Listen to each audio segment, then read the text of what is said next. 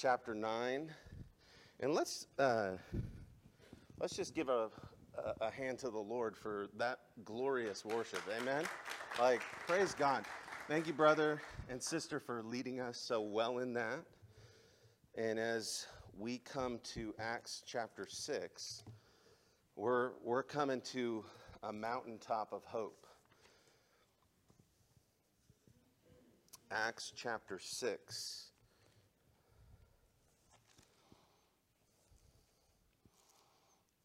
And I'm going to pray for us. I'm sorry, not Acts chapter 6, Acts chapter 9. That's why I've got to read my notes, come on, Peter.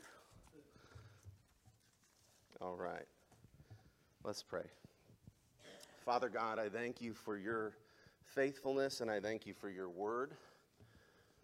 Thank you that your word does not come back void, that you are faithful and you are true and you will not leave us and you will not forsake us. Lord, you'll never leave us on our own. If we're yours, if we're in Christ, Lord, your promises are breaking over us. Your smile is on us, and Lord, you'll be with us even to the end of the age. Lord, you will lead us all the way home. And Lord, we thank you that we can stand with confidence today in the house of God, knowing whose we are if we're in Christ. That's an unshakable reality. But it took a miracle of grace. And so, Father, as we step in to Acts chapter 9, I pray that we would be stepping in with all our hearts, Lord, just open to hear what you have to say to us, Lord, that we would be open as the people of God. And if we're visiting today, Lord, that our hearts would be open to hear from not just the opinions of men, but the life-giving word of God. So we pray for your help, and we pray for your encouragement in Jesus' precious holy name. Now, I'm going to start this service by reading to you our scripture reading from earlier that I skipped over, because I think it's going to set the table for what I want to say today in Acts chapter 9. And this comes out of 1 Timothy chapter 1 and verse 12 through 16. So I'm going to have that up on the screen. And I want you to be thinking about these words from a man called Paul. Okay? And this is what he says as he looks back on his conversion. He says, I thank him who has given me strength, Christ Jesus our Lord, because he judged me faithful, appointing me to his service. Though formerly I was a blasphemer, persecutor, and insolent opponent, but I received mercy because I had acted ignorantly and in unbelief. And the grace of our Lord overflowed for me with the faith and love that are in Christ Jesus. This saying is trustworthy and deserving of full acceptance, that Christ Jesus came into the world to save sinners, of whom I am the foremost. But I received mercy for this reason, that in me, as the foremost, Jesus Christ might display his perfect patience as an example to those who were to believe in him for eternal life. So right out the gate, Paul wants us to know that his life story and his conversion and what happened to him on the road to Damascus, what happened to him on the Damascus experience, was meant to encourage you to believe, to encourage you. It was an example. It was a picture of amazing grace to point you to hope, to point you that you too, if Paul can get saved, you can get saved. If Paul can be awakened by grace, then you can be awakened by grace. And get this, anybody whom God sets his love and power and affection and supernatural work upon will be brought into the kingdom. That's what Paul's life's meant to tell us. Because we're going to see that Paul's conversion, when he was a man called Saul on the road to Damascus, is a picture of all of us. It's a picture of what we need to happen. It's a picture of hope. And one of the most penetrating insights that I read as I was studying this passage this week, and really this was born out of a prayer meeting study, that the Lord just laid this word on my heart. But I read this statement by a man named John Stott, just a lucid, penetrating commentator. And he said, if we ask what caused Saul's conversion, only one answer is possible. What stands out from the narrative is the sovereign grace of God through Jesus Christ. Saul did not decide for Christ, as we might say. On the contrary, he was persecuting Christ. It was rather Christ who decided for him and intervened in his life. The evidence for this is indisputable. And I just read that and I was like, ooh. If Paul can do, or if God can do this in the life of a man called Saul, a religious terrorist breathing out threats against the church, going around hunting people down to arrest who believe in Jesus, and he can flip his life upside down and make him one of the foremost missionaries of the gospel, then there is hope for every single one of us in this room. And that is what it means when we say amazing grace. How sweet the sound that saved a wretch like me. I once was lost, but now I'm found. Was blind, but now I see. That was penned by a man who was a notorious drunkard and a blasphemer. He was a sailor and the captain of a slave ship, and he made his livelihood by shipping people and selling them like cattle. And God got a hold of him and transformed his life. Now we're going to come back to the story of John Newton. But we need to understand that God is in the business of saving people like the Apostle Paul, who was once called Saul, and men like John Newton. And I can really identify with this story, right? Because I was just like that, running from God, hating Christians, mocking the faith, and then God grabbed a hold of me. But whether it happened like that for you, or whether the sovereign grace of God and the amazing grace of God laid hold of you when you were 6 years old, and you heard a gospel word and you believed, it comes the same way. It's amazing grace, how sweet the sound that saved a wretch like me. Because we are all wretches. And ultimately, as we come before this amazing passage in Acts chapter 9, I'm not going to read all of it, and there's too much to get into, but we're going to take little tastes of it so that we can taste and see the Lord is good. And the first thing I want us to see as we enter into this passage is amazing grace is necessary if anybody's to be saved at all. Amazing grace is necessary. Saul was an enemy of the gospel. And the Bible says all of us are before we're converted. All of us are children of wrath by nature. All of us are rebelling against God. We've all went our own way, right? All we like sheep have went astray, each of us to our own way. But the Lord laid on him the iniquity of us all. That's Isaiah 53, speaking of the Messiah being crucified for us, because we've all went astray. But look in Acts chapter 9, and we see a picture of Saul, an enemy of Christ, an enemy of the gospel.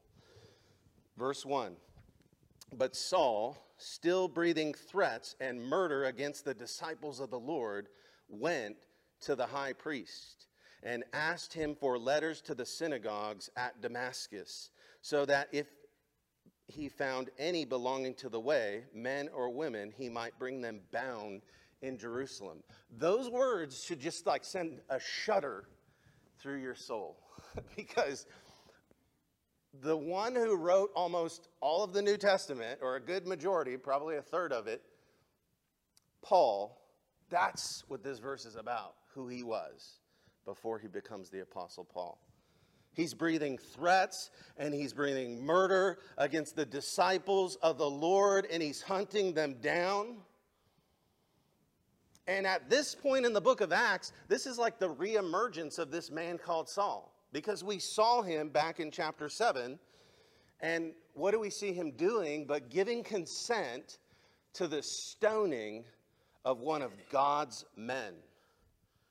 Giving consent to the stoning of the first martyr of the church named Stephen.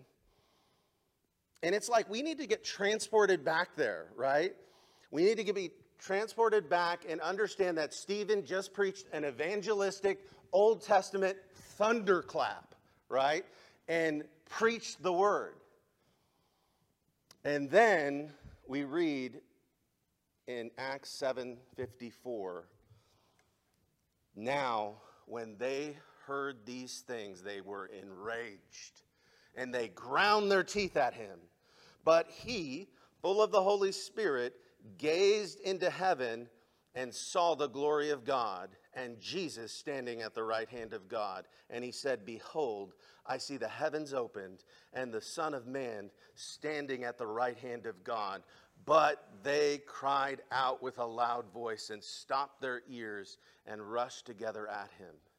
And then they cast him out of the city and stoned him. And then we read, listen to this, and the witnesses laid down their garments at the feet of a young man named Saul. They laid down their garments at the feet of a young man named Saul. Saul began his ministry of opposition to the church and opposition to the gospel and persecution of the Lord's people that day. And a man filled with the Holy Ghost was struck down, slain in the street by Saul. And the Apostle Paul, who was Saul at this point, does not stop there, but it provokes in him an outrageous tirade of persecution against the church. We read in Acts 8:1, and Saul approved of Stephen's execution. And Saul approved of Stephen's execution. And what happens? And there arose on that day a great persecution against the church in Jerusalem, and they were all scattered throughout the regions of Judea and Samaria, except the apostles. And then you drop down to Acts chapter 8 and verse 3, and we see Saul again. But Saul was ravaging the church and entering house after house, dragging off men and women and committing them to prison. So what are we seeing? We're seeing not only a man who approves of the execution of Christians, but a man who's instrumental in the greatest manhunt of Christians that the church has seen up until this point in the book of Acts. There is a turning point happening here where an assault on the people of God and the church of the Lord Jesus Christ is being led by a man called Saul. And we see very quickly that amazing grace is necessary if Paul is to be saved. Because Saul is the prime mover and pawn of Satan to destroy the church. So I think of living in the day that we live in right now. How can we deal with the enemies of the gospel and those who hate Christianity? Right? We're living in a day where it's unpopular to be a Christian. We're living in a day where the crosshairs are coming towards those who profess Jesus Christ as Lord and stand for biblical truth. So how do we deal with a situation that was much like the situation in the book of Acts? I don't think anything could be more relevant for Smithfield Baptist Church to hear today than how the church responds in a moment like this, when the culture is increasingly hostile to the church and to the Lord Jesus Christ. So how do we respond?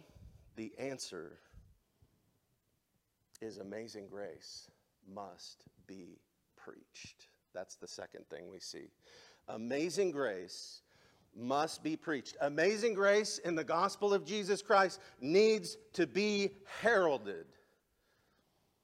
And that's what we see in Acts chapter 8 in verse 4. Right after we see those verses on Saul and the persecution of the church, we see how the church responds. Now those who were scattered went about preaching the word. Philip went down to the city of Samaria and proclaimed to them the gospel of Christ. Do you see the church's response? They don't just scatter and run and hide, but they scatter proclaiming what? The word of God.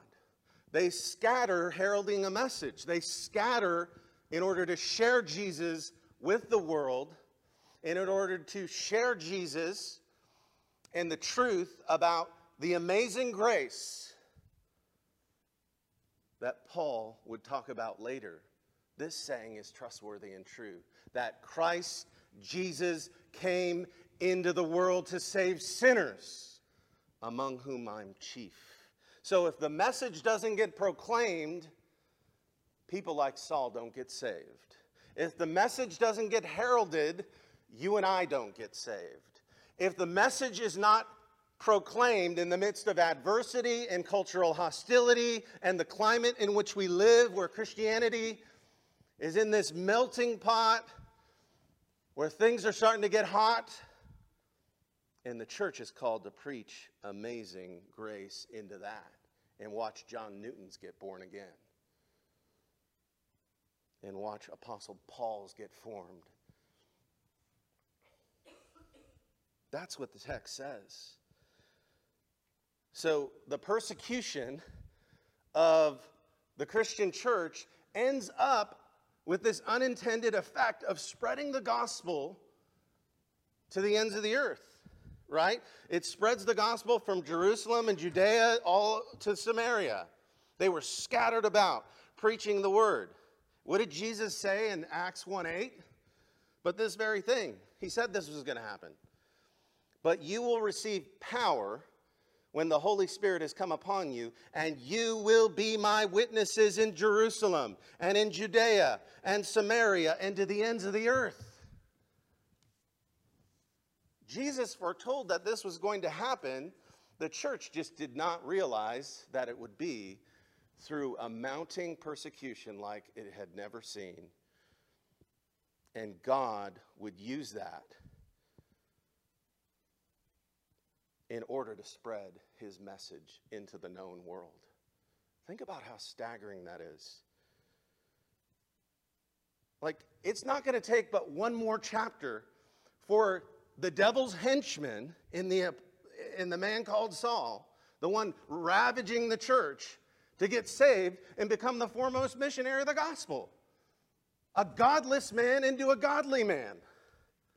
A menace to the church into a missionary of Jesus Christ. I mean, if there's anything that the book of Acts is screaming at us, it's that God knows how to do spiritual jujitsu on people that attack the gospel of Jesus Christ. He knows how to use what Satan means for evil for his good purposes in this world. And you better believe that in your life if you're a Christian. God will work for good all the horrible things that come into your life. That's Romans 8:28. That's what the book of Acts is teaching you too. This is just a historical account of Romans 8:28 being fleshed out right before our eyes. So we need to be assured that the Lord can take the pawns of the devil and make them princes of preachers. Right? That's what he did with Paul. And that's what he can do in our lives. So we see that this man called Saul needs to have something dramatic, radical, and transforming to happen in his life in order to stop him cold, because he's not changing for anybody. Which brings me to my third point.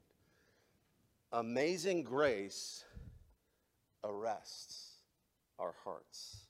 It stops us cold. It grips us.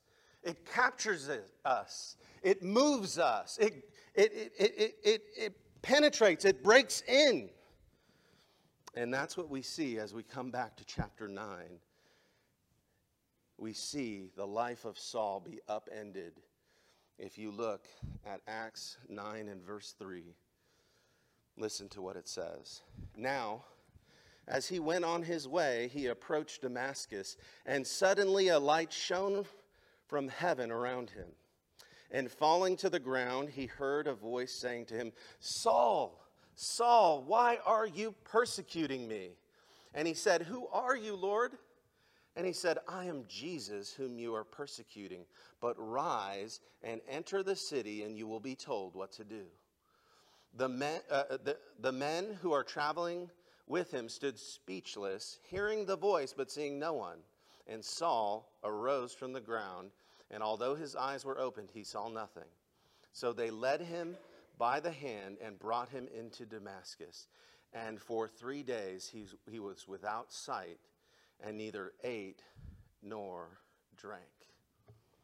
Did you see that? Verse 3 just lays on us that a divine, radiant light shines into Paul's life. Knocks him down to the ground. Right? This man is hardened, and he is attacking, and he is on his way to cause more trouble for the church of the Lord Jesus Christ. And a light shines on him and knocks him to the ground. The hater of God is humbled by the grace of God.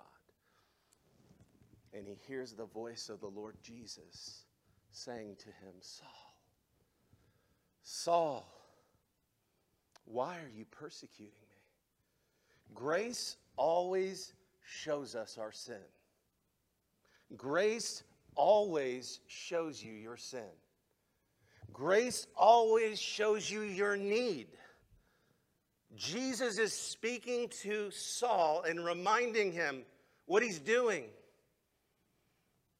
Later, Paul would say that Jesus, as he recalls this account later in the book of Acts, says to him, Saul, Saul, why are you persecuting me? Why are you kicking against the pricks?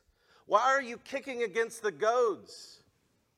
And he gave this image of oxen towing a cart. And often these powerful animals would just kick a cart behind them and just destroy it into 1,000 pieces. And so farmers would begin to attach these spikes to the carts to protect the cart from the oxen's kicking. And as soon as that ox struck something sharp, it stopped what it was doing. And that is the picture Jesus lays on the Apostle Paul in this moment. Why are you fighting me? Why are you persecuting me? Who are you, Lord? I'm Jesus. You've been persecuting me. You've been persecuting my people, and I'm so united with my people. I'm so united that when you mess with them, you mess with me. They're in me. And Paul gets his first taste of what it means to be in Christ. When you're in Christ, it means all of his saving blessings, all of his protection, all of his love, all of his promises are true of you. You've been forgiven, you've been rescued, you've been renewed. And so Saul was learning that he was persecuting the Lord himself. Saul knew something was happening. He knew something was going on. He was being arrested. He was being moved. He was being struck by the power of God. And he was being helped to see his need. And perhaps you're in here today and you need to be brought to that very place. Maybe things have been happening to you to bring you to a place of looking up. To bring you to a place where you hear Jesus calling to you, where you hear him calling. Like, I'm wanting you. I'm calling you. I'm showing you your heart. And so Paul needs to hear from Jesus about how he has rebelled and how he's been fighting the very Messiah. Now, if Paul knew back when he was Saul that Jesus was the Messiah, he would have been flabbergasted. Paul had been waiting diligently for the Messiah. He thought he was fighting the Messiah's enemies in Christians, and it was actually the Messiah who had captured the hearts of all of these Christian witnesses and evangelists. And they were spreading the message of hope that had been intended from long ago. And Paul realizes in this moment that he's wrong before God. That what he thought was true wasn't really true. And he's getting sorted out in a moment, in this encounter. Have you ever had that happen to you? Like, God just clarifies. He crystallizes. He shows you something. He shows you when you're amiss. He shows you when you're off. He shows you when you're in darkness. He had to show Saul, and he has to show us. Anybody in here today who is a Christian had to come to terms with their darkness. And that's what we read earlier, right? That's what we read earlier when Paul, as a mature believer, is recounting what happened to him. He says, though I formerly was a blasphemer, a persecutor, and an insolent man, I received mercy. And the grace of God overflowed for me with faith and love that are in Christ Jesus. And I want to tell you something that's faithful and true. Christ Jesus came into the world to save sinners, among whom I'm the foremost. And Paul knew that if the church just understood, if God can save me, he can save anybody. If God can save somebody as messed up and as twisted as me, he can save you. And perhaps that's a word you need to hear today. You need to hear what Paul is saying to you on the road to Damascus as he is struck down, as he's humbled, as he's blinded. And for the first time, he has to be carried into Damascus. He was coming proud and haughty, ready to do damage to the church. And now he's blind and humbled and has to be led by somebody else into the very city he was heading towards. And time is fleeting, or I would tell you of the realities, and we'd read the realities of how God began to use Paul in so many different ways.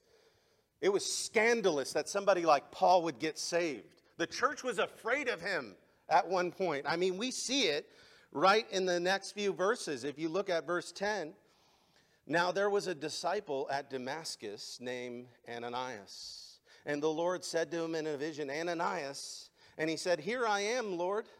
And the Lord said to him, rise and go to a street called Straight, and at the house of Judas look for a man of Tarsus named Saul. And behold, he is praying.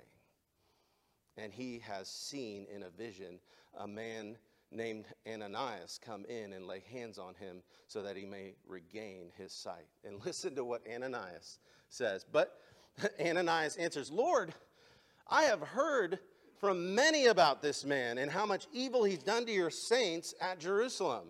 And here he has authority from the chief priest to bind all who call on your name. But the Lord said to him, go, for he is a chosen instrument of mine to carry my name before the Gentiles and kings and the children of Israel. For I will show him how much things he must suffer for the sake of my name. And then Ananias goes. He was afraid of Saul. And God said, no, that is my man. The person you would least expect. The enemy of the gospel becomes a friend of God and a friend of Christ. Isn't it just like the Lord to do that? It's just like the Lord to save the least likely person you would think of, and to take his message and to put his words in his mouth and send him out a bold preacher of the gospel. And so I wonder, what does it take for a man to be approving one moment of the execution of one of God's men, and then in the twinkle of an eye, he becomes something entirely different. He becomes new. He becomes a new man. He becomes a forgiven man. He becomes a man who's been rescued by God because of amazing grace. Now listen, that's the gospel. If any of us are to be saved, that gospel has to be true. And maybe you're in here today and you're like, you know what? I'm living a double life. And the Lord's been putting his finger on that. And I just need rescue. Amazing grace, how sweet the sound that saved a wretch like me. Maybe you're in here and you're swallowed up by an addiction. And you feel like, I cannot get out of it. Amazing grace, how sweet the sound that saved a wretch like me. Maybe you're in here today and you're just paralyzed by fear and worry. And you feel so far from God. Amazing grace, how sweet the sound that saved a wretch like me. Maybe you're in here today and you're like Paul and you're very religious, but you're religiously wrong. Maybe you've been dutifully trying to earn it on your own. That's what he was doing. He thought he could work his way to heaven. He ended up a murderer and a terrorist. And maybe you're finding your efforts to work your way to heaven are making you miserable. I want to say to you today, amazing grace, how sweet the sound that saved a wretch like me. I once was lost, but now I'm found. Was blind, but now I see. If you drop down to verse 20 of chapter 9, you'll see a man reborn. It says immediately, Paul, it says he, but immediately he proclaimed Jesus in the synagogue, saying, he is the Son of God. I love that. What music. And all who heard him were amazed and said, is this not the man who made havoc in Jerusalem of those who called upon this name? And has he not come here for this purpose, to bring them bound before the chief priests? But Saul increased all the more in strength and confounded the Jews who lived in Damascus by proving that Jesus was the Christ. That's a man who experienced a miracle in his soul. And if you're in Christ today, you've experienced that miracle. And if you're still in your sins, you don't know anything about that miracle. But what I proclaim to you today is that that can happen in your life because of who Jesus is. That's how amazing he is. That's how good he is.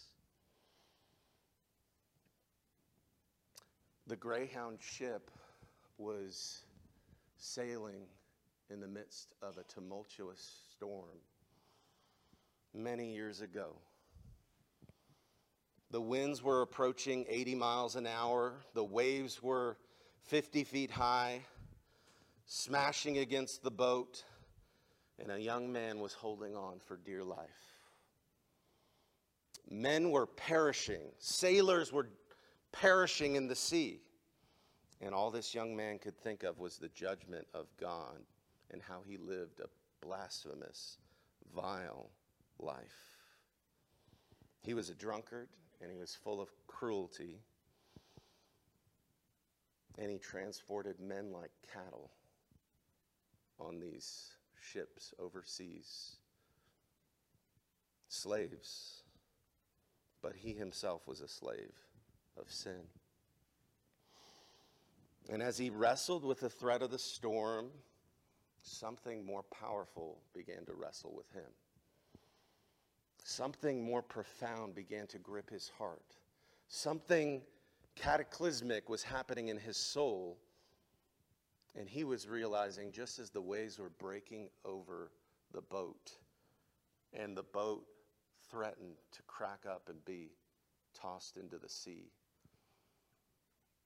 his life was teetering over the judgment of God, and he might be swallowed up for all eternity.